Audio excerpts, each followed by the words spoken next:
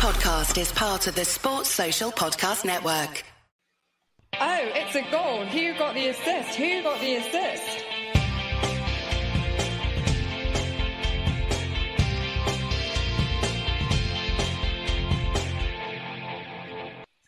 Hello everyone, so we're back following a better weekend all round, featuring a celebratory voice note for Saliba's goal sent to me while I was in a pit of despair having benched him for Ben White. I hate that guy, Sam, I really do. Although the lucky assist for the 6th goal happily gave me some succour. As we stand on the edge of the first mainline deployment of chip use in the season and kind of the big headline double game week, the first one. I think obviously there's been a smaller one, but we're here for that one to zoom in on what's going down. I'm joined by the sender of that voice note in error, of course. Sam, how are you, mate? All good? Yeah, very well, thanks. Firstly, I'd like to officially apologise for that voice note. It was very, very innocent at the time. I genuinely forgot that you'd benched Saliba. So I sent him a little voice note with the Saliba song. And then as I was sending the voice note, I saw the rest of the messages he was sending. I was like, I've really messed up here. But anyway, it didn't matter because, as I told you, White had plenty of time left to get some sort of points on the board. And it didn't really hurt us that much anyway. So, yeah, overall, a good week for both of us, I think. I think we're both pretty much nailed onto green arrows as it stands. And yeah, we're in a much more positive mood than at the start of last week's show before the Foden hat-trick, of course. In the meantime, we are Who Got the Assist. On today's pod, the content play will be about loading up for the double or doubles, as we know are coming on the horizon. In this case, a mid-season double, which carries a lot of promise with two of the biggest teams having those doubles, but following blanks and throwing up strategic problems from those said blanks, how do we want to balance the urge to buy in a lot of the doublers versus the onward team balance that we're going to have to consider? Bold Claims makes a return this week once again, back to blanks again, unfortunately for both of us, but we weren't a million miles off. Gameweek preview, again, a new format that we trialed last week. It seemed to go quite well, so we'll go again on that one. For the second half of the pod, we'll be previewing the next game week rather than assessing the more strategic topics that we will be doing in the first half and covering all the big questions as we try and get locked in for double game week 25. Of course, within that, we'll have listener questions as well, so no worries there. It is Monday, the 12th of Feb. It is halftime in the Palace-Chelsea game. 1-0 to Palace at the moment, a Lerma screamer, and nothing to speak of from Palmer so far, who is in both of our teams. Fingers crossed for a better turnout in the second half, but it's not looking great at the moment. However, shall we move on to scores on the doors for the time being? Yeah, let's do it then. And you've had just a couple of the Saliba versus White, and just the Trent versus Doughty seem to have been kind of the main differences for you, getting even more out of my reach just by just 1 point at a time, really, isn't it? Something like that.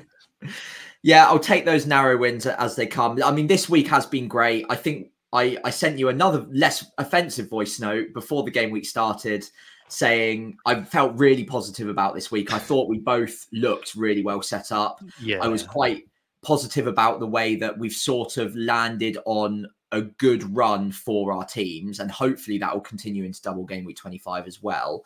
But so it proved to be for once as well. So 81 points from me so far. That's including Palmer's 1 point at half time. That could increase. It could also decrease. But either way, that's 400k up to 252 as it stands. So I'm very, very happy with that. That's good progress. And with the doubles and chip season on the horizon, I'm glad to have a couple of back-to-back green arrows now to hopefully help me start catapulting up the ranks. But yeah, we'll take it one game week at a time for now. Saliba's goal, I was on the ceiling. Saka scored twice in that game as well. I was beyond the ceiling and somehow up in space and brought down to earth a little bit by Gabriel on the day. But yeah, overall, very happy. It could yet get better or worse, but either way, it should be a pretty sizable green arrow for now. Yeah, nice. Similar kind of story for me, slightly fewer points, 74, 25% green arrow though still, which is always very nice, up to the top 400k, I think, off the benches. I think it's kind of, well, we'll see what happens with Palmer. A couple of notes from this weekend. The first one, which I thought was hilarious, is the enduring narrative, Arsenal ever centre forward, laid out by Sky as a result, being the root of all of the attacking sort of inertia fantastically boring, isn't it? Supercharged by Gary Neville in particular, who seems to seize on it every single time he's in the commentary box. And the commentator, I forget who it was, and Alan Smith, they were both saying it early doors in the West Ham game, and it really quickly evaporated. And it never got spoken of again after that. But yeah, no, it's a very, very annoying little narrative that seems to have cropped up a lot. He was forgetting, Man City pre-Haaland. And yeah, very grumpy when Saliba scored. I think it was that feeling that, I'm missing out on points being scored yet again through like a simple sort of benching decision. Extremely fortunate as well with the White assist for Rice. I mean, both Odegaard and Trossard, they both went, yeah. And both left it, and Rice was able to then pick it up and curl in a screamer from miles outside the area. I think just completely aided in the best by the fact that West Ham had effectively down tools. So yeah, very lucky, but I'll take it. Geez, so only 3 points were actually lost by that decision. But Saliba's definitely playing next week. Lesson learned, which will no doubt mean that White goes on a tear. That all good. And Doughty came in for Taylor. Was a very close call between selling him and Burn. And I kind of wish I'd done Burn, to be honest, but never mind. I think the news before company said, "Oh, he's looking better," was that he was out for a little while. So you never know with these sorts of players that aren't particularly kind of high profile. Doughty 9 chances created and no returns. So yeah, unfortunate, but hopefully all good going forwards, etc., and so on and so on. And yeah, decent green arrow in the top 400k now. Anyway, and much to consider ahead of double game week to come. Cool. And let's start before we kind of go into nuts and bolts of it, with this week's kind of contemplate overarching idea, which is this sort of notion of loading up on doublers. People always say the pro template sort of argument. And I've certainly heard it on a couple of pieces of FPL content I've really listened to today. I can't resist buying doublers. I can't resist loading up completely. So, in case you're living under a rock, 4 teams double this weekend, or this weekend to next week. They're Liverpool, who've got Brentford away and Luton at home. Man City with 2 home games, Chelsea and Brentford. Luton, who've got Man United at home and Liverpool away. And Brentford, who've got Liverpool at home and Man City away. But there's the added complication. We spoke about this a little while ago, but just in case you need a refresher, there's a blank in 26 for 2 of those teams who are doubling this week. So, Luton, Liverpool blank, plus Chelsea and Spurs also blank. And they're kind of FPL relevant teams, so worth noting there. So I suppose we should ask, how do we load up for a double in general? But I think this one specifically, let's just kind of home in on this one, because it gets too complicated to talk about sort of kind of imaginary doubles and things like that. Luandile asks, what's the one piece of advice for next week? And I suppose that kind of gets to the nub of the issue, Sam. I suppose, people will say kind of that contemplate sort of idea. I can't resist. I'm going to try to get as many doubles as possible and sod the sort of ramifications the next week, especially with this blank incoming. I mean, how do you see all of this? Yeah, so I think if there was one piece of advice, it would be don't lose your head this game week. Don't throw the plans out the window just because there are 4 teams doubling. Obviously, Man City and Liverpool are going to be very, very important. Man City probably slightly more so at the moment, but I would say the importance of those teams revolve around a very select group of players. And outside of that group of players, I probably wouldn't lose my head just making sure I had 6 doublers from those 2 teams and then try and pile in on Luton and Brentford as well. There are specific players within those teams that I think will be important, but just getting coverage at random or at any cost to get as many double game weekers as possible seems like in this particular double to be a little bit of an issue, especially with 2 of those teams, as you already correctly mentioned, having a blank the following week. Planning is going to be really important. And obviously chip season is on the horizon. A lot of people were considering free hits in game week 26, but then planning comes into it as well, doesn't it? Because then if you're free hitting in 26, that's at the cost of free hitting in 29 or maybe even in 34, which is another potentially touted time to free hit. So again, just planning ahead and having a think about, okay, what is the opportunity cost of using these things now but piling into all of these players now? How will that affect me down the line? Even if it's not directly the next game week or the next few game weeks, losing a chip now could mean bigger problems in the future. So it's just measuring how those doubles affect your season right now, how much weight you put on the specific players within those doubles, and trying to weigh up how important they are to have this particular game week. Because at the end of the day, points will be scored in game week 26, game week 27, and so on. It's not all going to be scored in this game week. So maybe it's not worth just piling in on any random player. Yeah, but you're absolutely right. And I think that hopefully remains sort of the edge that engaged managers will have. And I suspect, and we'll see it, that people in game week 26 will end up free hitting. Lots of kind of semi-engaged, casual, whatever you want to call them, managers will see there's a problem and they'll use that free hit chip immediately. And the hope is that kind of means that there's an advantage for those of us who are prepared for that.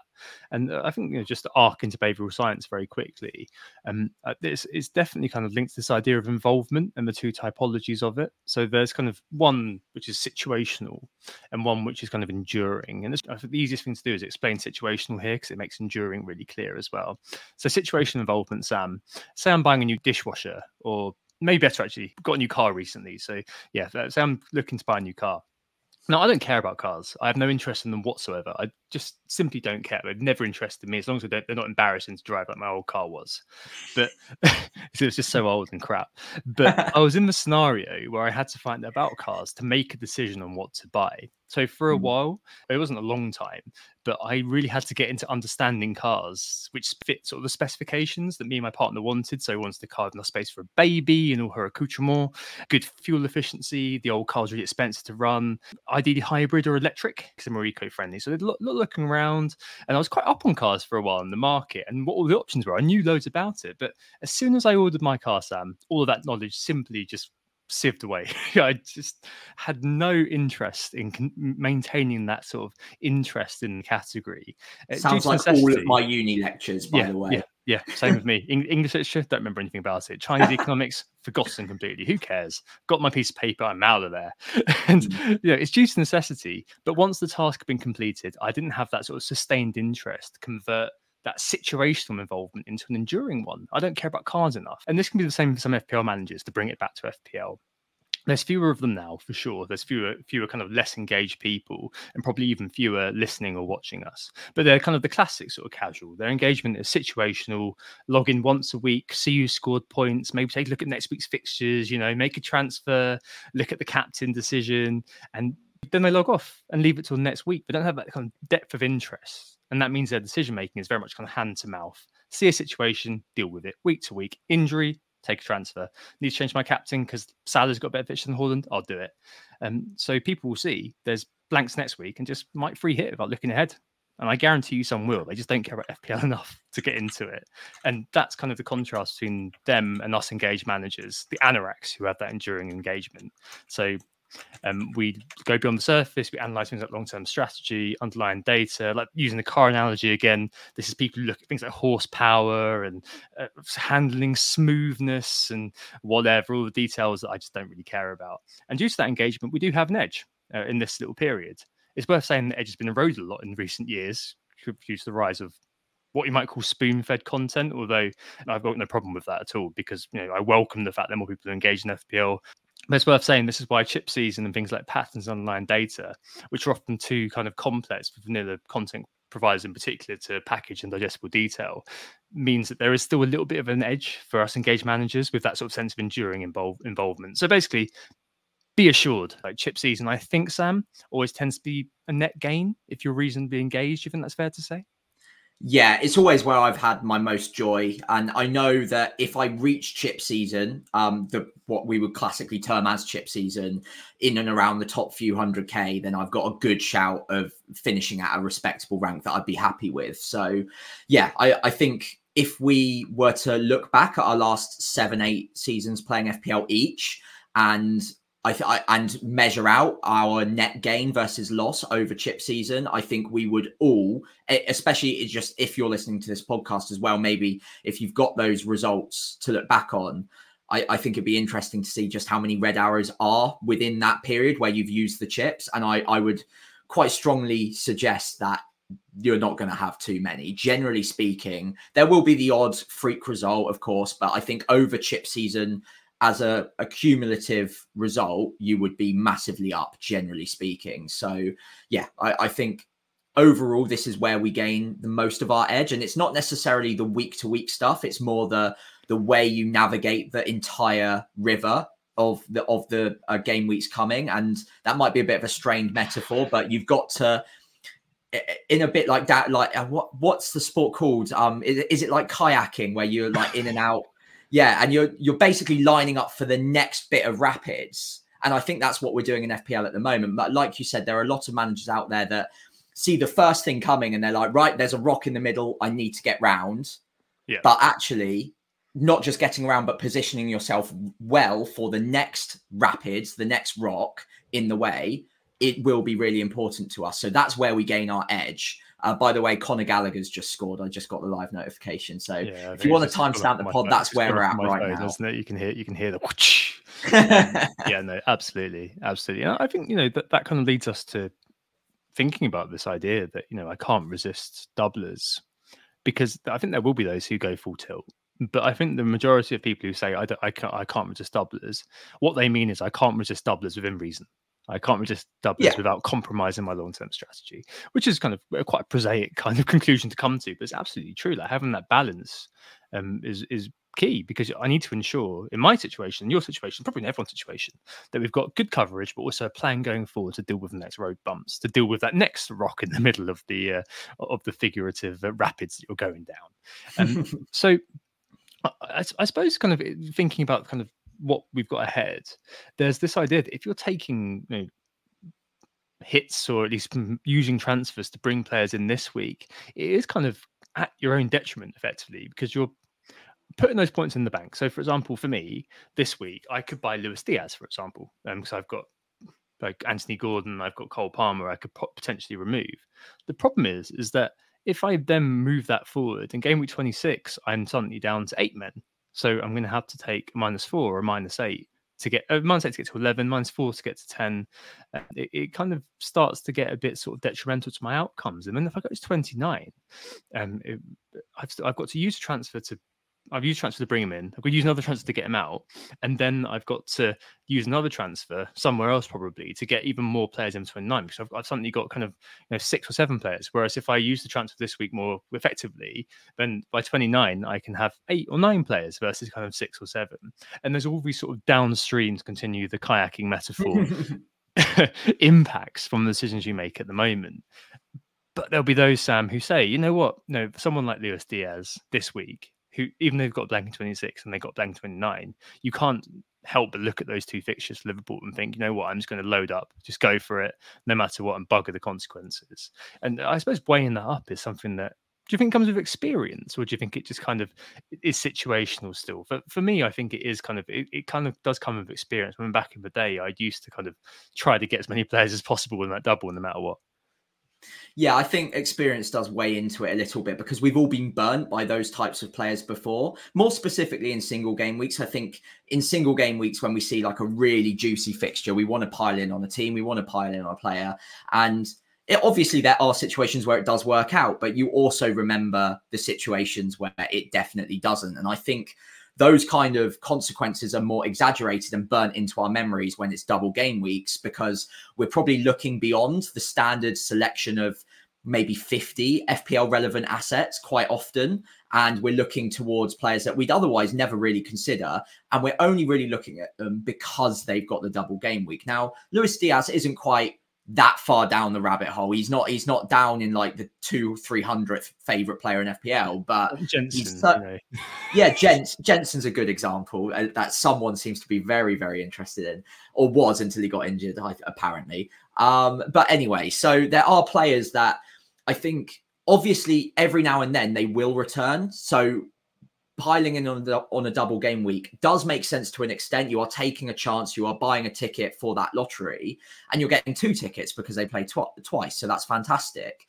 However, is buying those tickets worth it when you look at the -4s you're going to have to take, especially in this situation specifically with the blanks coming, with piling into 3 starting Liverpool players, especially with the risks around minutes in a select few of them anyway, and Luton players as well with the blank next game week? I would urge caution looking beyond the players that we know are reliable enough. And that is, again, a strained one, because Darwin is anything but reliable, but he's got the underlying data. He's got the consistent minutes recently and good performances recently. Whereas if you look a little bit further down the pecking order, I'm not sure you can guarantee the returns in the same way or get as much chance of those returns. Luis Diaz is kind of right on the edge of those two. I'm not really sure which he falls into, so he might not be the best example, but he's not a player that I'm particularly interested in this game week, mainly because there are just so many other midfielders I like the look of.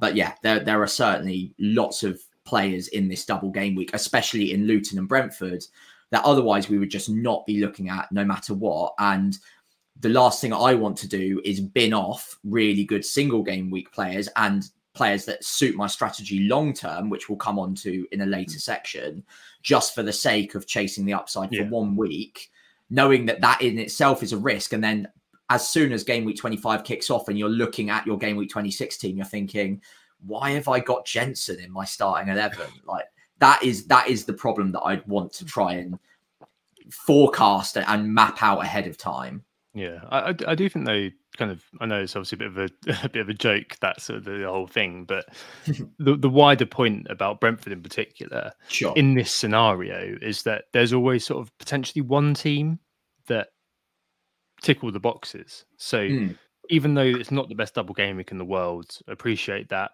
you're buying 2 tickets in the lottery, of course. Brentford are really good. Like obviously outside of Jensen, you've got Reguilon, Flecken, Tony. If Mbeumo was fit, I suspect he'd be in pretty much all of our teams because they kind of tick all the boxes. They've got Dublin 25, games in 26 and 29 guaranteed.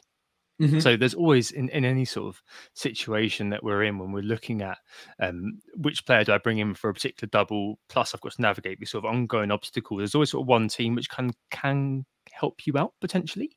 But you're right, that having a coherent plan for transfers is key. And I think you've got to accept that you probably will need a hit or two as well. And the blank and also in double, I'm not particularly concerned about. I wouldn't be kind of saying take a -8, take a -12 or anything like that. I know that Andy Martin, for example, was advocating taking a -12 to get to 11 players in the blank. But I mean, I don't know. I wouldn't kind of advocate going that far because you give yourself too much to do, as we all sort of know. But having the odd one or two just to kind of course correct and ensure you're kind of optimizing your team is absolutely fine, isn't it? And I suppose the final bit of this, if you are kind of in balance mode and you're kind of rejecting the idea that you can't resist going overboard, you're not going to be doing that. You're going to be kind of, yes, okay, it's a double. I want to kind of lean into it, but I don't want to kind of completely capsize given the fact that I've leaped too far. Well, we've done so many nautical puns here, Sam.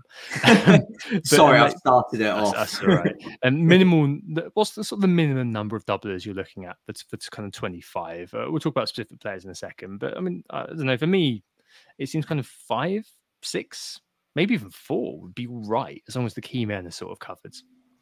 I think 4 is the answer for me personally. I don't think you need to have 5 or 6. If you've got beyond that as well, there are very likely going to be issues next week because you've probably got the 3 Liverpool, maybe a Luton in there as well. And then most teams have a couple of Spurs or Chelsea assets in there too. So I think once you get beyond 6, unless you've got a plan to free hit the next week, most teams I've seen would have a hit basically banked for next game week unless they've done some really good planning. They've got 2 free transfers and they know exactly where those transfers are going to sit next week. But I think 4 is probably the baseline. I think under that, I think you're not covering off all of the most important ones. I think 2 City, 2 Liverpool, especially based on the importance of those select 2 City and 2 Liverpool, I think will be fairly important. And then beyond that, getting the 3rd City right and the 3rd Liverpool right could bring you towards a really nice 6. Outside of that, you can maybe have a combination of 2 City, 2 Liverpool, and then maybe an Ivan Toney or a Alfie Doughty like you've got, or maybe even a double game week keeper. Any one of the 4, I don't really mind either. But I think once you go beyond 6 or 7, you're quite likely, unless you've really, really prepared the hell out of it, to have issues in the next couple of game weeks as well. So I think 4 is probably the minimum that I'd be happy with. And then after that, as long as I've covered the correct bases, after that, everything's a bonus, really. Lovely. All right. Well, I think that segues us very nicely into the week ahead. I suppose we're sort of kind of pro template. Yeah, can't just buy doublers. Of course, you're going to buy doublers, but just make sure that you've got consideration for the time ahead. Week ahead preview starts, of course, with bold claims. The week ahead, this whole sort of second part of the pod is kind of the B story of the headline act. But this week, we've got a lot more to talk about in this half. So I think we kind of just speed through. But bold claims, here we are, still 6-5 to me. It didn't quite work out, although I think both claims were absolutely kind of valid claims. We're in the ballpark with both, yeah. So I went with 4+ goals and Spurs Brighton. The underlying XG numbers in the match suggest it was unlucky not to, and obviously we got to 3 goals. So yeah, not a million miles off, but obviously we don't get points for nearlies, as you found out with Darwin this week as well. Didn't quite hit the 10-point haul, but looked good again. Yep, good header, but other than that, didn't quite get there. Yes, I think it was a big chance miss, wasn't it, at the very end, which cost him. It cost him at least one bonus. I think he kind of got one kind of tacked on at the very end. Obviously, got his customary yellow card as well. Both things, which kind of relegated him sadly to just the 6 that he ended up with. God, I'm glad I didn't captain him in the end, though. It's definitely seriously in consideration. And this week, where are you going? Yeah, so I'm going with a slightly different one because it's double game week season. I thought it'd be fun to lean into that. I think we both have. So for me, I'm going with 12+ goals combined between Man City and Liverpool in the double game week. So that might not sound too bold, but that's an average of 3+ goals per match that each of these teams play in. So I think over the spread, that's pretty bold. If we reach 12+, we're going to be hitting some really decent scores in FPL as well, you'd assume, if any of the main hitters go off. So yeah, fingers crossed for that one. Yeah, I wouldn't be surprised to see that, and obviously we hope having at least 2 Man City players in attacking capacity, that's going to happen, and also 2 Liverpool as well. And I've gone for a centre back being the highest point scorer of this this double game week. That is pretty bold, I think. But I just remember in the past, like John Stones and stuff, completely smashing it. Would you be surprised by Van Dijk scoring a couple of headers in both the games, or hopefully if we do both go for him, like it was Big Button in second, but Nathan Ake doing that? It does always seem to be that centre backs comes to the fore in these sorts of double game week scenarios. Admittedly, the fixtures aren't as good as they have been in the past, but still, that is where I'm going for the bold claim this week. Cool. Lovely. So the key 3 issues for this week: setting up for double game 25, of course, same as last week, but obviously still endures. Do a triple captain and selling single game weekers for doublers and things like that, because that is definitely on the agenda. Got a couple of AOB bits as well to discuss at the end. Yes. First question. Best captain this week. Well, I think it's probably more options, isn't it? Yeah, so if you're not watching on YouTube, it's just one big image of Haaland rubbing his hands together. I think he is going to be the obvious one for most, right? I think most people, knowing that he's been given decent minutes recently, he's back fully fit and firing. I'd be surprised if he wasn't in and around 200% ownership this game week in terms of effective ownership. So yeah, he'll be heavily favoured. There are other options. KDB might not be a bad shout. And then you've got the Liverpool boys with the double as well. So there will be the odd person out there who will try and go against the grain. But I think most of us will accept that he is the highest expected haul for double game week 25 with good reason. It's 2 home games, so City don't even need to travel. They've got the Champions League in and around double game week 25, but it is against Copenhagen. So I mean, they'll put up a fight. They've made it to the Champions League knockout round, so that's absolutely fair enough. But you would expect Man City to probably progress at a canter generally. So you'd expect City chasing the league down at the moment. They've got teams to catch right now. They do have the game in hand, of course, but you'd expect them to be going all guns blazing, and Haaland's going to be a big part of that with 2 home games against quite leaky defenses recently. So yeah, I think it makes a lot of sense not just to captain him, but obviously this section is also talking about whether it is the correct opportunity to use the triple captaincy chip on him. Yeah, my FPL review expected points is 13.7 for the double game week, which is good enough. I think I'm absolutely fine with that. Obviously, so it happens with Copenhagen and things like that. But I feel like there's going to be no contest really. 300,000 transfers in for Haaland already, up 0.5 since he came back from injury. I did predict that at the time. I think we both kind of mentioned that because ownership had dropped so much that his price is only going to skyrocket, and it has, much to the consternation of quite a few people who are, it seems to always happen, shouting that it's a conspiracy or something like that. But that's kind of what happens. I think this week actually, I should say, the effective ownership was still low enough to be all right. I mean, it's kind of 120, 130 kind of percent. I suspect that's going to kind of completely right itself, and you're probably looking at kind of 100. As long as it's under 200%, that would be nice. If it's above 200%, it doesn't matter, it's be triple. But yeah, hopefully there'll be some people will talk themselves out of Haaland. I hope I don't know what the justification would be, but any kind of people who don't captain Haaland is great, and the usual sort of pricey advice sort of fits in there. Just let other people make the mistake of not when we're kind of looking at going with him. And do triple.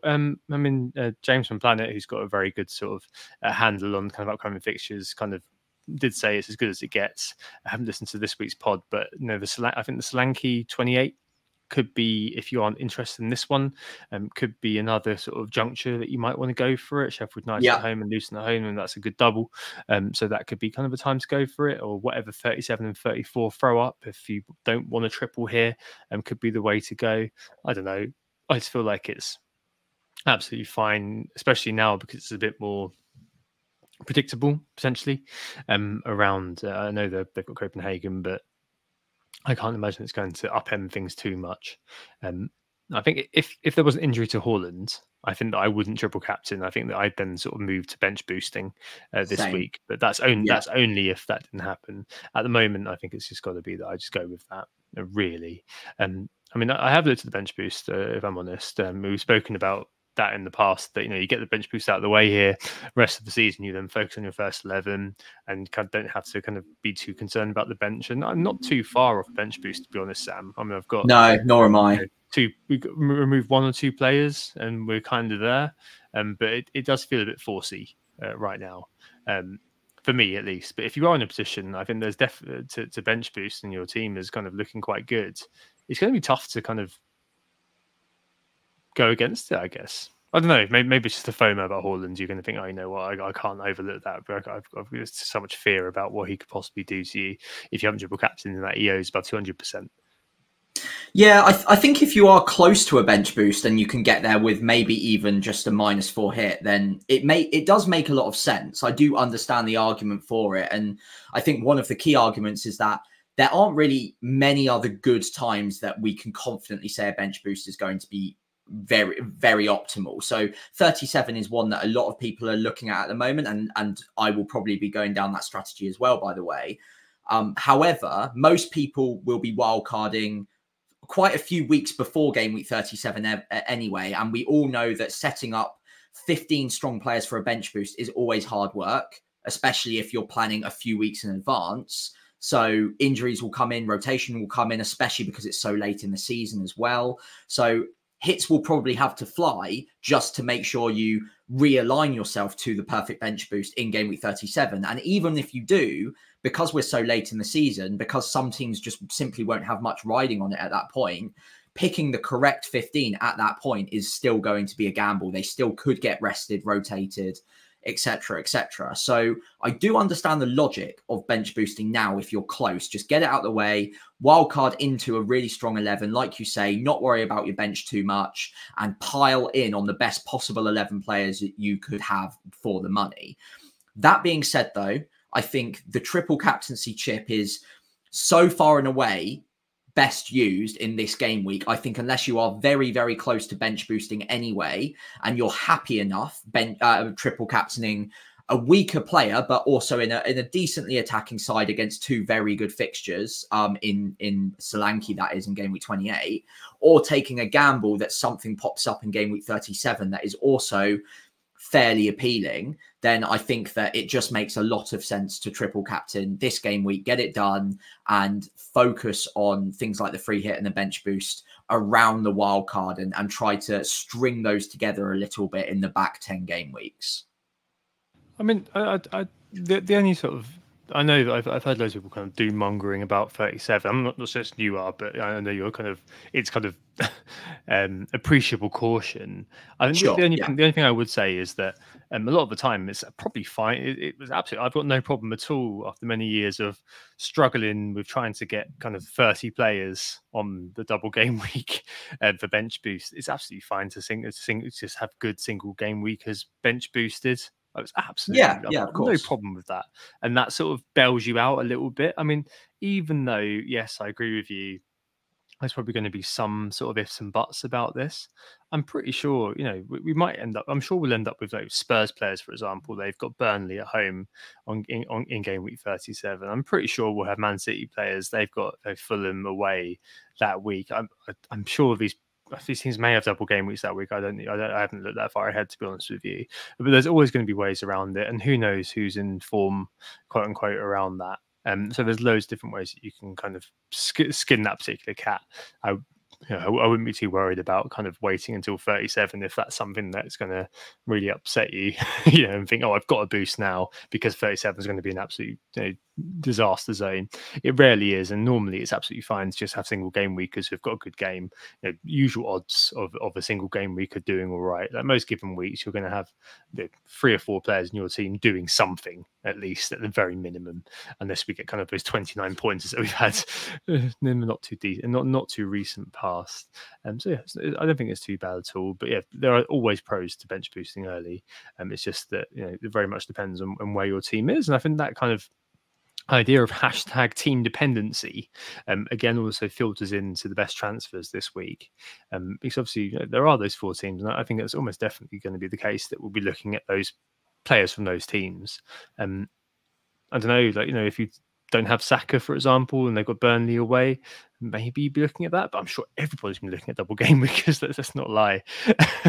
And I think maybe it's best to kind of look at each team in turn potentially, and kind of just assess kind of where they are and how things are. So I'll give kind of a stat rundown for them, and then we can kind of discuss them perhaps, especially in terms of Man City and Liverpool. I think it might be the third player that might be the most interesting thing if you are kind of looking to buy more. Starting with Man City, so the 4th best team in terms of XG, 2nd best in terms of XGC. In terms of the non-penalty SGI numbers, Haaland's top, obviously, 2nd overall. Alvarez is the 2nd best Man City asset in terms of non-penalty SGI. He's 8th overall this season, equal with Son, 12.8. Foden is 15th overall this year, 10.1, and then Bernardo, somewhere down in the depths, 6.5 is the 5th best, is the 4th best at Man City kind of asset in terms of non-penalty SGI. And Ake is their highest scoring defender on that metric. Mm-hmm. In terms of the projections this week on FPL Review, Foden top, as I mentioned earlier, Haaland top, as I mentioned earlier on, Foden with 9.9, KDB 9.8, so kind of 2 sides of the same coin. Ederson, the highest projected scoring defensive asset, and Alvarez down at 7.8. Interesting one there, Sam. You texted me something earlier, which I immediately got out the shut up, bro. Give me your phone. Yeah, you've had too much beer. There's a world in which I buy Ederson this week. Would you mind explaining that, just so I can laugh? It's highly dependent. Obviously, I think there is one universe. If we were in the Marvel Cinematic Universe, it's one of the multiverse scenarios. But looking at some different routes I could take if Trent isn't fit, and one of the questions we got in the chat was about potential Trent replacements if he's not fit. If we got news that he was a big doubt, probably not going to get good minutes, then rather than going for Ake and Alisson, for example, as the 2 I bring in, I could switch that and go for Van Dijk with Ederson potentially. Now that would give me 2 extra double game weekers, selling 1, so I'd be up to 6 overall, which I think is fine. Also without a hit as well, and it also means that I can navigate the next couple of game weeks pretty reasonably as well. I think it'd be 1 hit in game week 26. And then I could also maybe take 1 hit to pile into the double game week. And I think I could get myself up to 3 or 4 double game week players in game week 28 on that strategy as well. So it's definitely not my favored move at the moment, but there is a set of scenarios where that is the way I go. I think one reason that it does tempt me a little bit is because at the moment we're obviously trying to search out that third City asset. For me, I can't really get to KDB without ripping apart my team and selling Saka, who I just don't want to sell ahead of the Burnley game. With that in mind, I look towards the defence and goalkeepers, obviously, for City assets, where in defence in particular, there aren't any defenders that I would confidently say get 2 starts in that double game week. I think the most likely, you've already mentioned, is Ake. He's also the most attacking in terms of the underlying data of those defenders too. So I do really like him. He is the more likely route I take. But even I am a little bit hesitant and I'm thinking in the back of my mind, Pep could easily rest him in one of these games and he would get like maybe 5 minutes off the bench, which we have seen him do with Ake before because of his height, because he's very good from the set pieces. If they're trying to close out a match or trying to win it in the last few minutes, Ake could be a player that comes on for 5 minutes to try and either shore up the defense or attack the set pieces. So this is like a 2% worry about Ake at the moment, but it is a consideration that if I went for Ederson and Van Dijk, I'm pretty much banking 180 minutes in both cases. Whereas with the other route, it's probably more like 150 and 180 on average. And there's the off chance that Ake annoys me, but then also in in single game week 26, when a lot of other players are blanking, Ake could also get rested then. And I'm really in trouble because I'm taking a hit to get out 11 anyway. If Ake also doesn't play, then I'm looking at 10 men. I suppose that's definitely true. And a way of looking at this is that it's almost like a triple game week for Man City and Brentford. Because they've got like 26. Man City spacing a Saturday, Tuesday, Saturday. Brentford's a little bit nicer, if I remember correctly. Just he says putting up the FPL website just to see. Saturday, Tuesday, Monday. So you've got more chance of the Brentford player kind of playing twice. But it's still, I don't know. I'm still kind of, I do quite like as the third Man City asset. I think assuming you own Haaland and probably one of Foden and KDB, I think the ideal probably would be Haaland, Foden, and KDB. Yeah, we're both in a situation where we can't quite do that. So if you do want a third one, which I think both of us are kind of set on, and kind of reflecting my my bold claim, my kind of inclination at the moment is to have a punt on Ake, really, if I were to kind of bring in another City player. And yeah, I don't know, I kind of feel like both the teams that they are playing, there will be a need for Ake's height. Potentially. Certainly the Brentford game, I would say, yeah. We'll have to see what happens with the Copenhagen, and we'll try to kind of do some tea leaf reading. Yeah, you're right. Maybe Chelsea. I'm kind of just hoping for the best, and maybe it'll be Brentford and Bournemouth will be the 2 games where Ake will be needed. I don't know. I quite like the fact that Ake is kind of ex-Chelsea and ex-Bournemouth. It's one of those where you look at it and think, oh, will he be extra motivated to score goals? Choose that adventure. Choose it. And yes, highest non-penalty for defenders amongst Man City players seems to be, in the past there's been kind of a bit of a revolving door in terms of which defender seems to be the bedrock of that defence.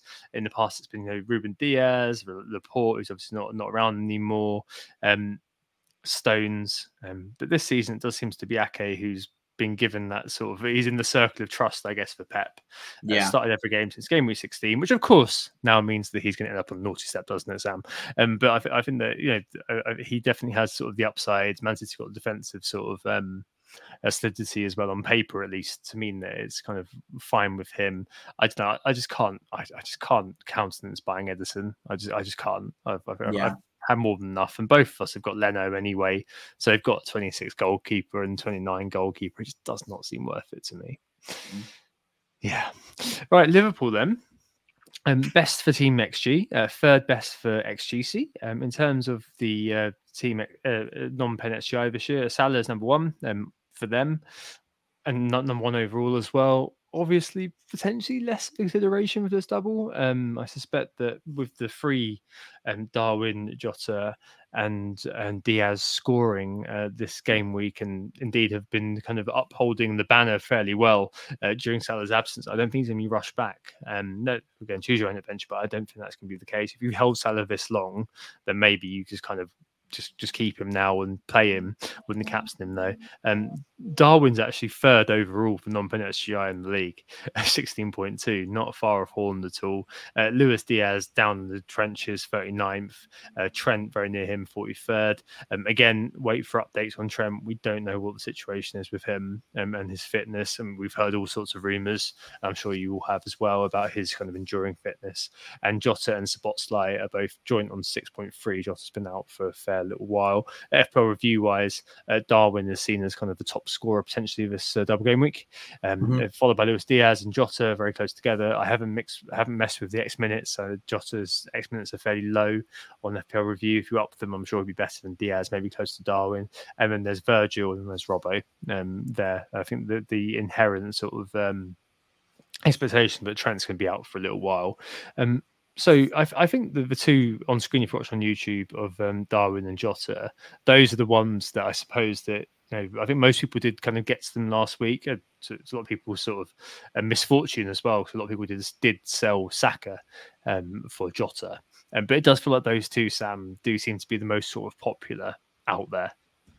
Yeah, I would certainly say they're the two locks that I would have as Liverpool players this game week if you can get to them. You say everyone went for them last week, but the effective ownerships on both were well under 100%. So yeah, there's still gains to be made. They're not being purchased by everyone just yet. It will rise yet again, but because all the captaincy is going to be on Haaland, I'd imagine that both of these will be fairly comfortably under 100 once again. And then I guess it's after that, who is the third most important Liverpool player to bring in? I think with City, it was fairly obvious, but with Liverpool, I think it is much more up in the air. Obviously, if Trent was fit, then it would probably be him.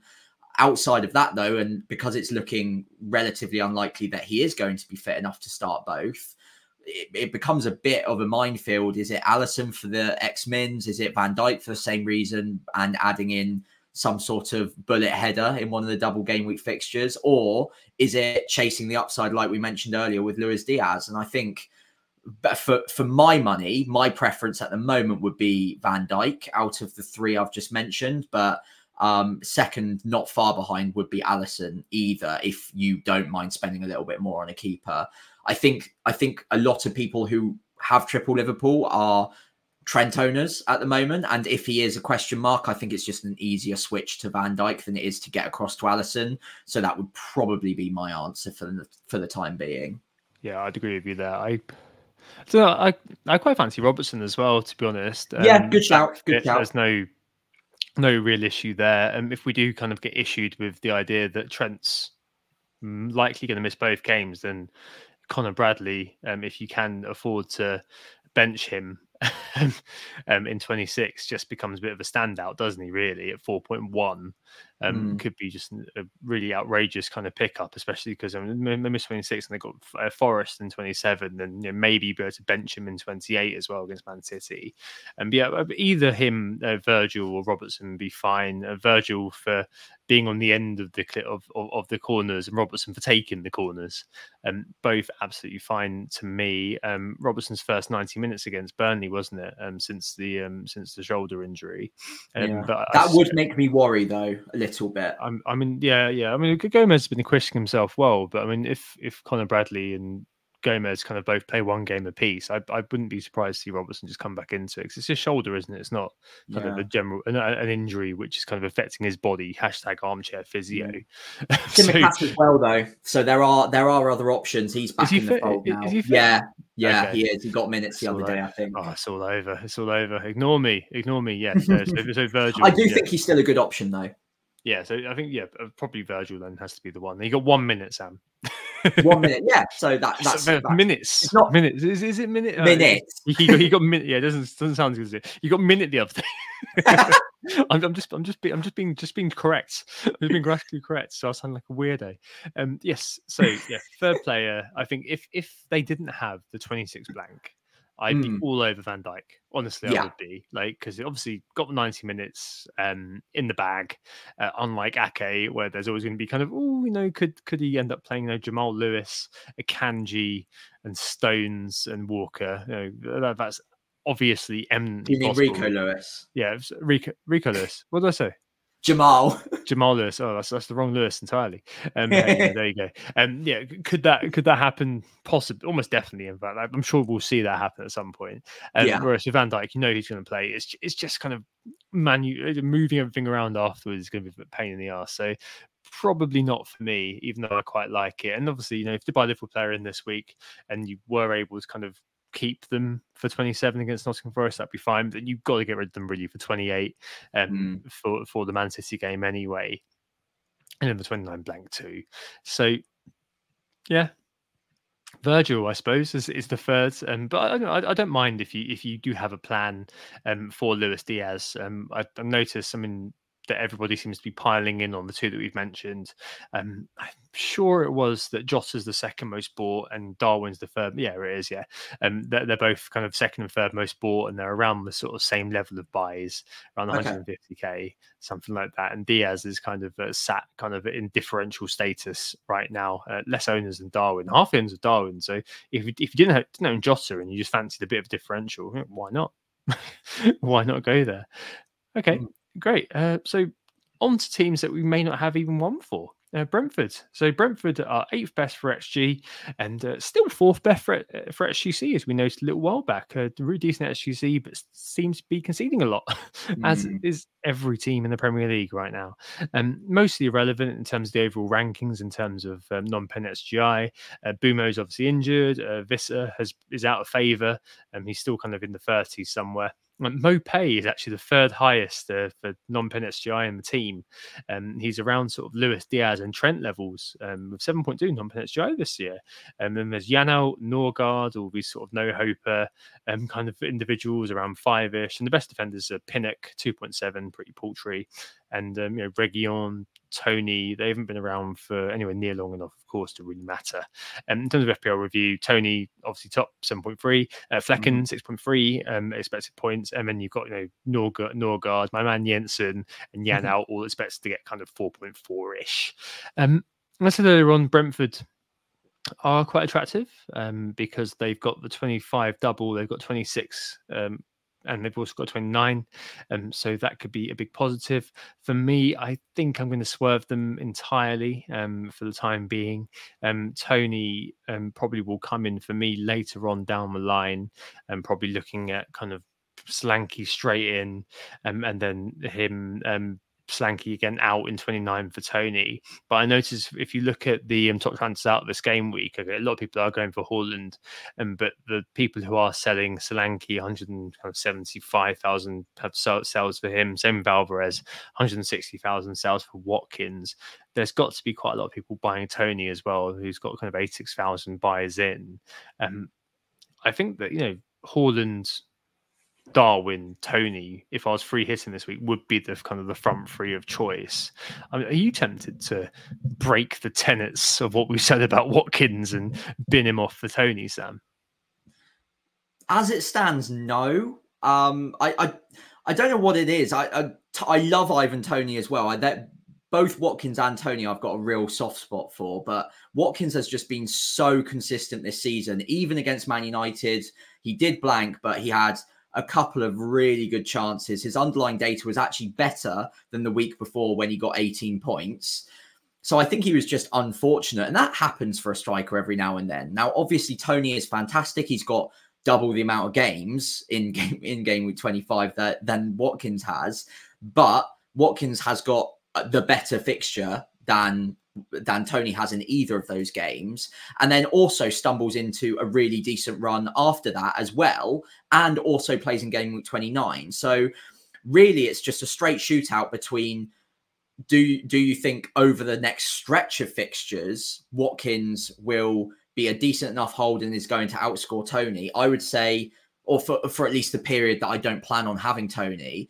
And I would say that there's a decent chance that he does outscore him. So I'm pretty happy holding on to Watkins for the time being, especially also in my situation. If I sell Watkins for Tony, it would probably be for a hit. I should mention that because there are other moves that I definitely want to prioritize first before I would make that one.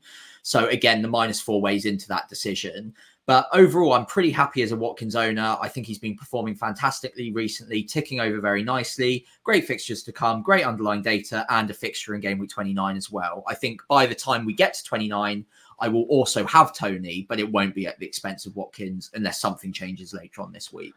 Yeah, I'm with you. I mean, yeah, he's got a double this week, Tony, but it's Liverpool at home, Man City away, two of the best defences in the league. Watkins has got Fulham away. We've got Leno, so that means he's going to concede a buttload of goals to Mr. Watkins this week, I'm sure. And then, yeah, you're right. So 26-28, I don't intend to own Tony for those.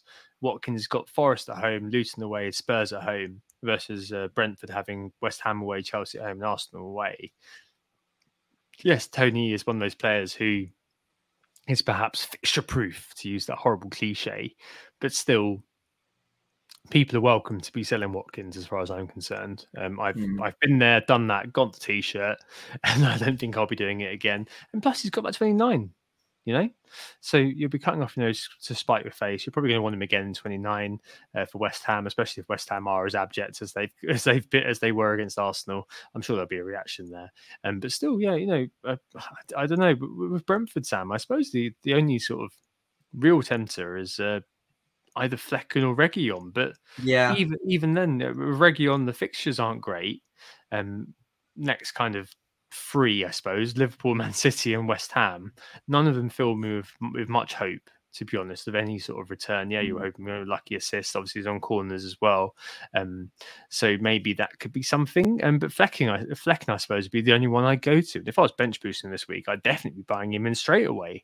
But other than that, I'm just not particularly interested. The only kind of thing that has crossed my mind is moving Leno out for Flecken. That's the only way I think that's the only thing I potentially would be interested in doing, I think, if I was approaching Brentford or wanting to make a different defensive transfer this week. But I don't really see, the upsides is so random, isn't it, with goalkeepers? It's just difficult to really quantify. Yeah, I think the problem with Brentford defenders at the moment is you really don't expect clean sheets in either of those games. I mean, who knows? They could pull off a really big upset and not concede against one of those two clubs. But both of those clubs are on fire at the moment, especially from an attacking point of view. I'd be very surprised if they kept them out. And then obviously with Flecken in mind, you're just relying on save points, and you're not only relying on those save points coming in, but you're also relying on those save points outweighing the amount of goals he concedes, because for every 2 he concedes, it's -1 anyway. So you're hoping that he actually has a really good save to conceded ratio in that double. So it's not going to be an easy one to navigate. Who knows? He might keep a clean sheet at random or get a pen save, but I think it's not enough for me to want to dive on him at this point. I think for me personally, out of the keepers, Kaminsky would be slightly more interesting because I can hide him in Game Week 26 anyway with Leno playing that game week, then get an extra double in 28 as well. So I think he would potentially make more sense as a secondary keeper, but obviously not the only playing keeper I'd have in my team. I'd have to have him as a squad rotation keeper. Yeah, nice segue to Luton there as well. Mm-hmm. So fourth bottom team for Team XG still, despite the recent tear, and second bottom for Team XGC. Adebayo is their best player in terms of non-pen XGI. Same non-pen XGI as Jota, 6.3. Then kind of Barkley or Bene and Morris, they're kind of around kind of 5-ish. And then Doughty, non-pen XGI, as best among the defenders, of course. In terms of FPL review, Adebayo and Kaminsky. Oh, there's a goal, Sam. Are kind of top for that. And then Barkley, Morris, and then Doughty kind of 4.8. But as you say, there's a lot of interest in Kaminsky. Gallagher scored again. Wow. Yeah. Remember when he was an FPL asset when he was at Palace? Yeah. Shocking. I think I saw earlier on that he scored them his most goals against Palace as well as a player. So there you go. It's even more now. Yeah, exactly. He loves them. Anyway, Luton. Palmer assist. Oh, lad, finally points. Lovely stuff. So Luton then, I suppose it's Kaminsky. I do like Doughty. Obviously you're buying with them. It's an interesting one because obviously I said Brentford were in that kind of Goldilocks zone of having 29. And the odds are, if things do kind of go to as the bookies odds say they will go, the odds are that Luton will have that 29 versus Nottingham Forest. They have the double obviously in 28, got the double now. So if you do buy a Luton player, maybe even get 2 Luton players, the hope is, I suppose, if you can navigate 26, that you've got double in 28 and you've got a game in 29. So basically you're buying 1 extra game, 2 extra games, maybe even 3 extra games by going there. You've got none at the moment. Any thoughts of moving to maybe a Doughty, or would it be the case that you just leave it until 28 potentially? I do like Doughty. I think the attacking upside is there more so than with any of his other teammates in defence, and also than the Brentford assets in defence as well. We've seen the amount of chances he creates is kind of ridiculous for a player in a team like Luton. So I do like him a lot. Structurally, it doesn't really work for me at the moment because I'm already carrying 3 Liverpool at the moment. If I swap out 1, then it's just another blanker in game week 26 anyway. I've also got Palmer and Porro to worry about too. So I think for my structure, it doesn't really work that well. But I do completely understand the temptation to go there. I will be crossing my fingers that he doesn't get a couple of assists in the double, which I think is possible. I think with Luton players in mind, as I mentioned earlier, Kaminsky probably makes the most sense from a strategic point of view because he's another player that you can hide on your bench in game week 26 without worrying about having to make a transfer. So with all the other Luton players you bring in, or the extra Liverpool players, you've got to have a plan for how you're either going to sell them again in game week 26 to make sure you've got a starting 11, or you've got a maximum of 3 of them on your playing outfielders on the bench. So with Kaminsky, we've obviously not got that problem. So it means that you can actually bring up your maximum amount of blankers that game week to 4 rather than 3 and still have a full playing 11. So yeah, I can see Kaminsky being probably a decent pickup, but not expecting necessarily too much from the double, maybe a few save points here or there. But yeah, over the next few game weeks, it might pay off. With Doughty, I think it's more difficult because there are other doublers we want, and players that would then blank in game week 26 that we want to hold. But if you can get to him, then it does make a lot of sense. Lovely. No, it certainly makes a lot of sense. And Palmer's got another assist. Lovely. Brucey bonus. Wow. Bonus. Thanks, Rob Jones, in the chat for letting me know. If I was on Twitter right now, I'd be writing PAA. Yeah, anyway, God, I'm a loser. But yes, absolutely. Good question in the chat earlier on. Now we've kind of gone through it, and we've mentioned a couple of players already. Who's your favourite under the radar pick for double game week players this week? Asked Nathan Jacobson. So, I mean, we've both mentioned Ake as potential buys in. I think we both kind of like that as a potential. I mean, you've got kind of Doku and Bernardo Silva. I'm not sure about them really. And Diaz, I think, and Van Dijk would both kind of qualify. Rob's just said in the chat about Carlton Morris being on pens for Luton, which is another potential sort of string in his bow. Yeah, I just don't see where the space is really in the forward line really for him, Rob. But it's definitely one. Same with Adebayo. That if you want to go there, sure, why not? I don't know. I think maybe I know we've kind of spoken about them, but maybe kind of Ake or maybe a Diaz are the ones to go with. I mean, if it was a free hit situation, I'd certainly be going with Jota, Diaz, and Darwin, all 3 of them. Would you? Yeah, but if it didn't have Jota as well, I would be really tempted to just go with Diaz, knowing that I'd be having 1 week and then getting rid of him straight away. Just because on any given kind of small scenario, he could buy him in, couldn't you? Really? Yeah, absolutely. I think for me, we've mentioned him already, but Robertson would be a very nice little differential. We know the upside's there. The ownership's going to be extremely low. It is just a question of whether or not he starts both games so soon after coming back from the injury, and with Simicast Gomez waiting in the wings. But the upside is there. He's on set pieces as well. You can visualize the header from someone like Van Dijk in the box from one of his corners as well. Outside of that, you're just because we kind of skimmed over him a little bit earlier, but I found it really interesting that Neil Mapai actually has a better underlying XGI per 90 than Ivan Toney, his teammate, so far this season, which is obviously very short sample size. That's right, yeah. But I did find it very entertaining that Mapai actually technically has been doing better on the underlying data so far than Toney. No one in their right mind is going there. I completely understand that, especially because they've got probably 3 or 4 other strikers they fancy over even Ivan Toney, perhaps. But if you wanted to be mega differential, if you wanted to free hit this week and you wanted to bring in someone that absolutely nobody is going to own, and maybe even whack the armband on him and get the acclaim of FPL Twitter when he randomly gets 30 points, then Mapai has the data. It could happen. I just think it is fairly unlikely that it actually does.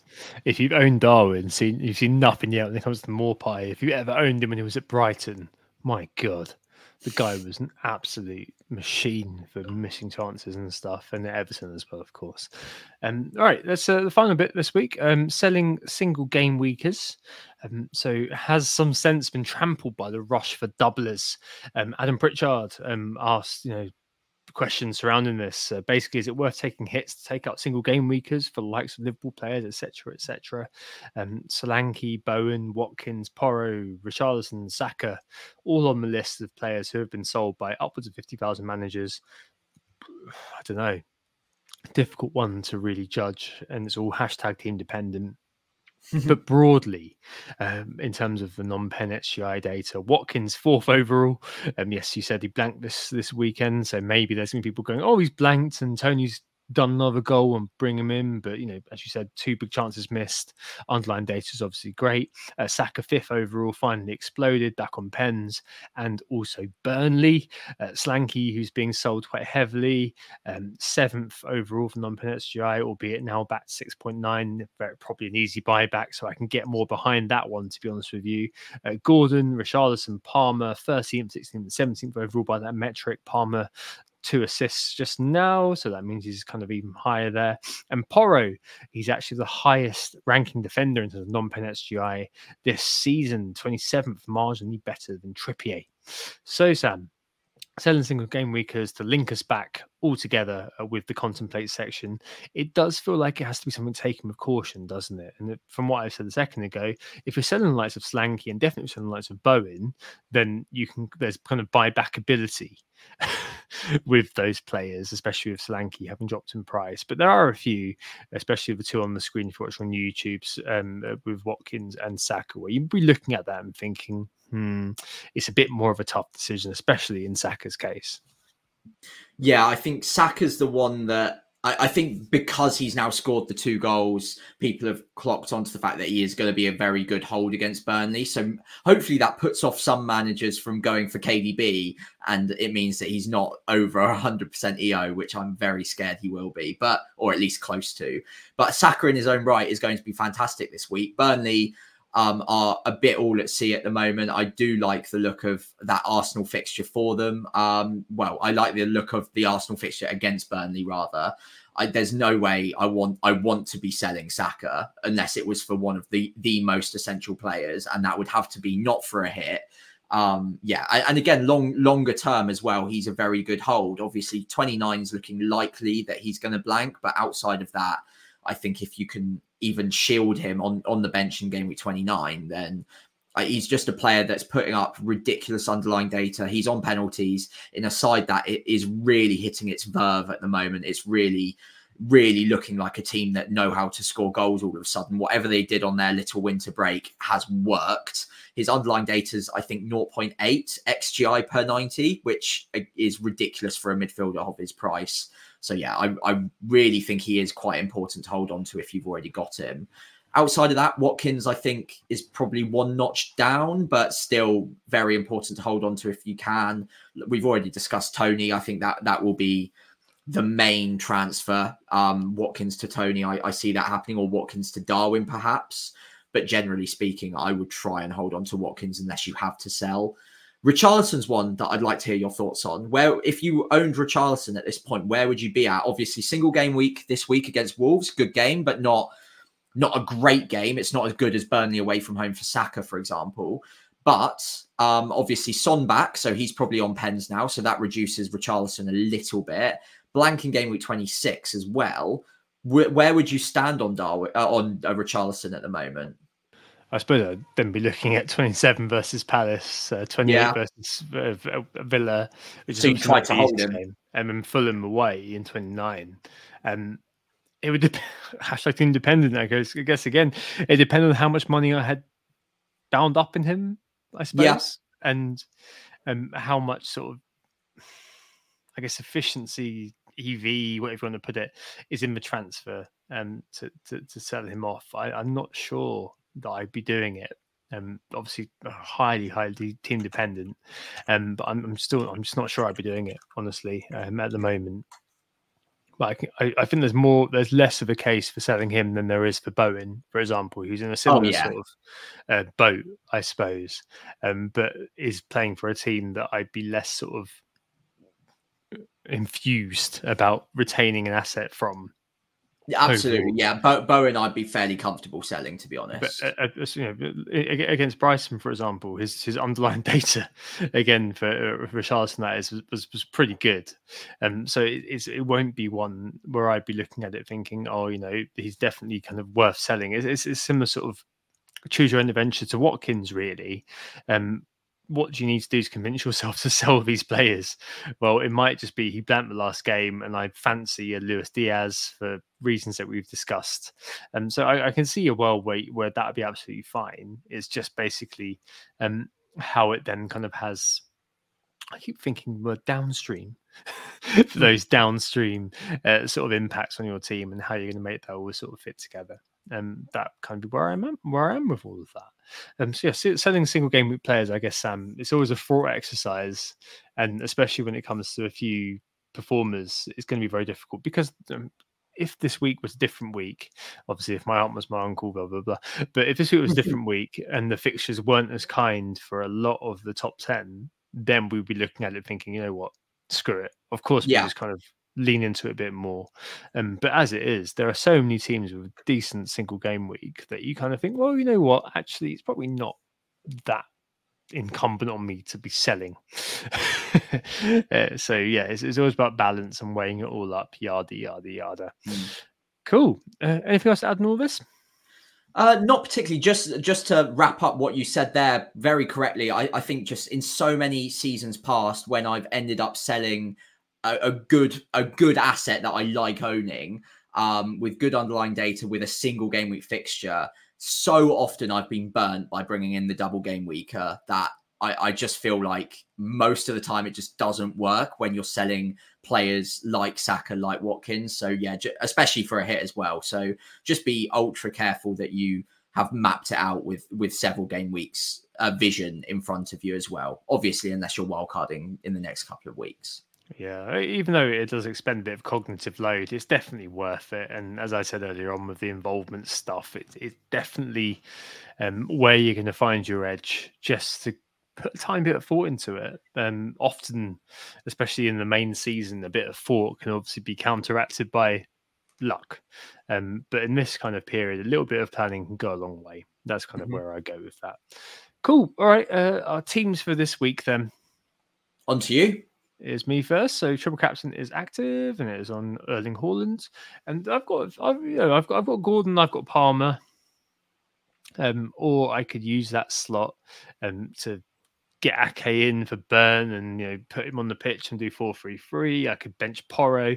I've got that sort of I've got this balance again. Like, what do I do if I want to add another kind of double game weeker? So I've got Doughty, I've got Jota, I've got Foden, I've got Darwin, I've got Haaland, double game weeking, and I've got the rest of my team is all full of good single game weekers: Saliba, Saka, Watkins, Porro at Wolves at home, and I've still got Gordon, who's got Bournemouth at home after some miraculous recovery. Although at the moment, maybe I just play Palmer, to be honest, rather than Gordon. Maybe I just do that right now.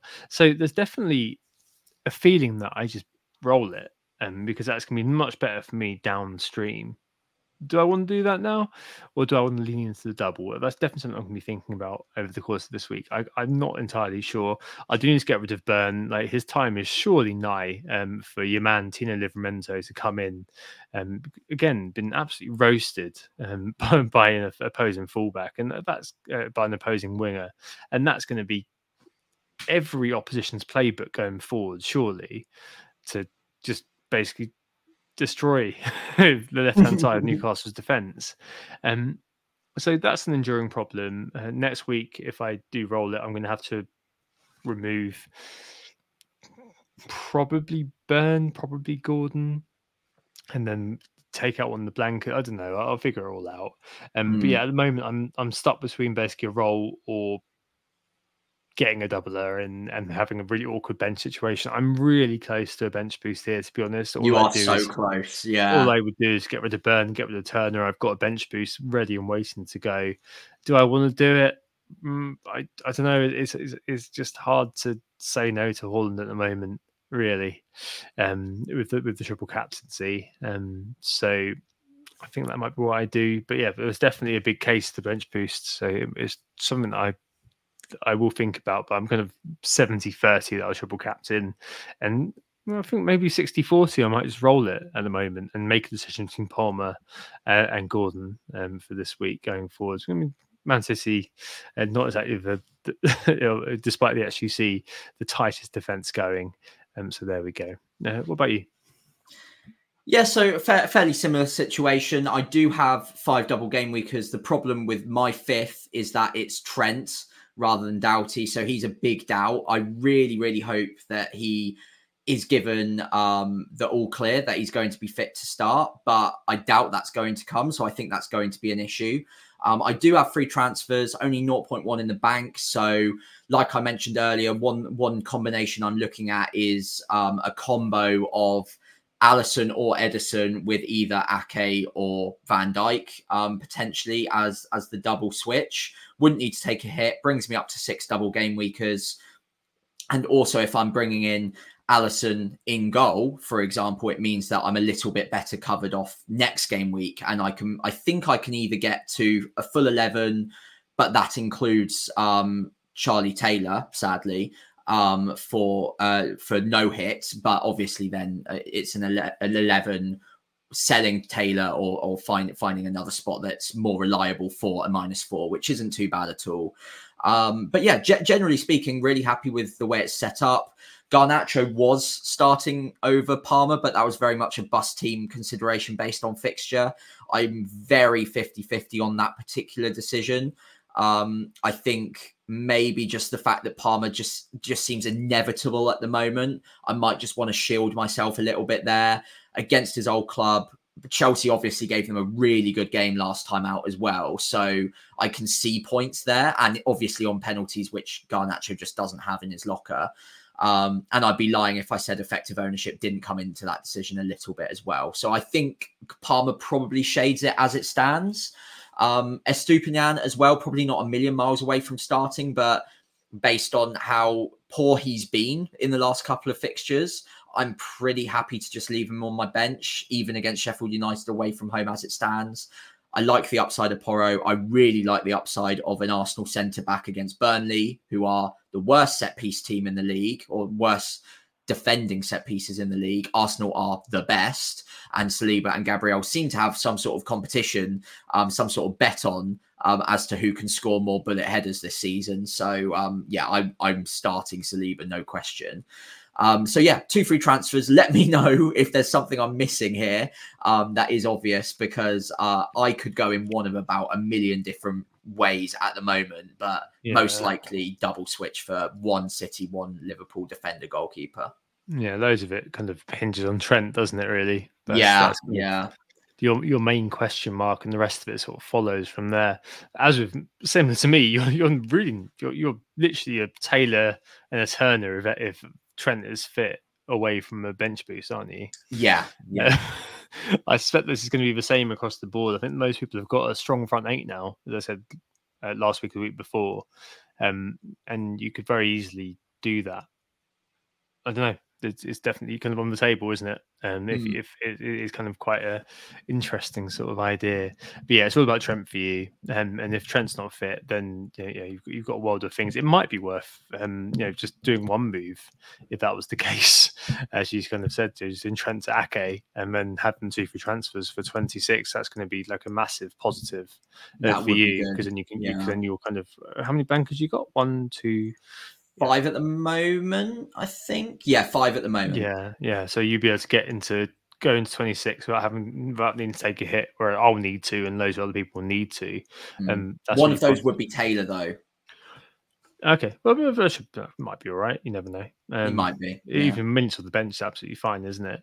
It's a really strong situation to be in. I envy you. So there we go. Well, thanks so much for listening. Just to say, upcoming FPL Meets event in London this Saturday, usual frolics at the Thirsty Bear in Waterloo. Find it at FPL Meets on X and let them know if you're coming. I'll be there, which may put a few of you off attending. But just as a shout out, if you're thinking of coming alone and aren't sure, either come and find me when you get there, or DM me in advance and we can meet there. It's always great for that. It's really great to just meet other people who are into FPL and things like that. Really just get chatting and have a really good day. Really looking forward to that. Unfortunately, Sam, you can't make that one, right?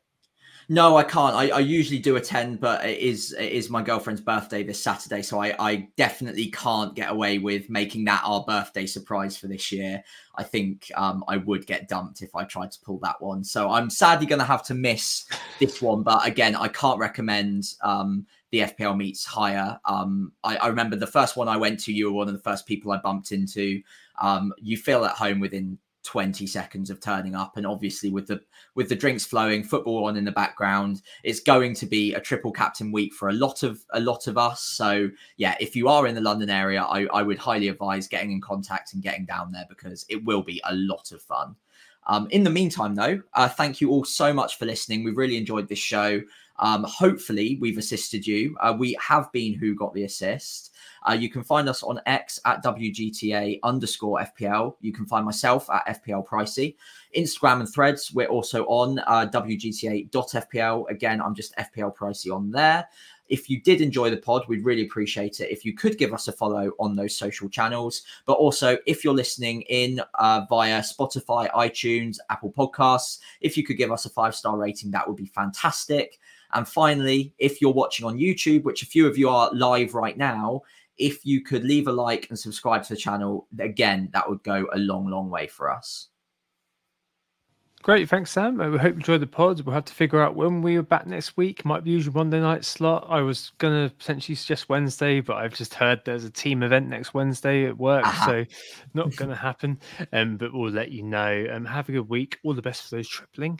Hope you think about the double game week ahead, and we'll speak to you very, very soon. Oh, it's a goal. Who got the assist? Who got the assist?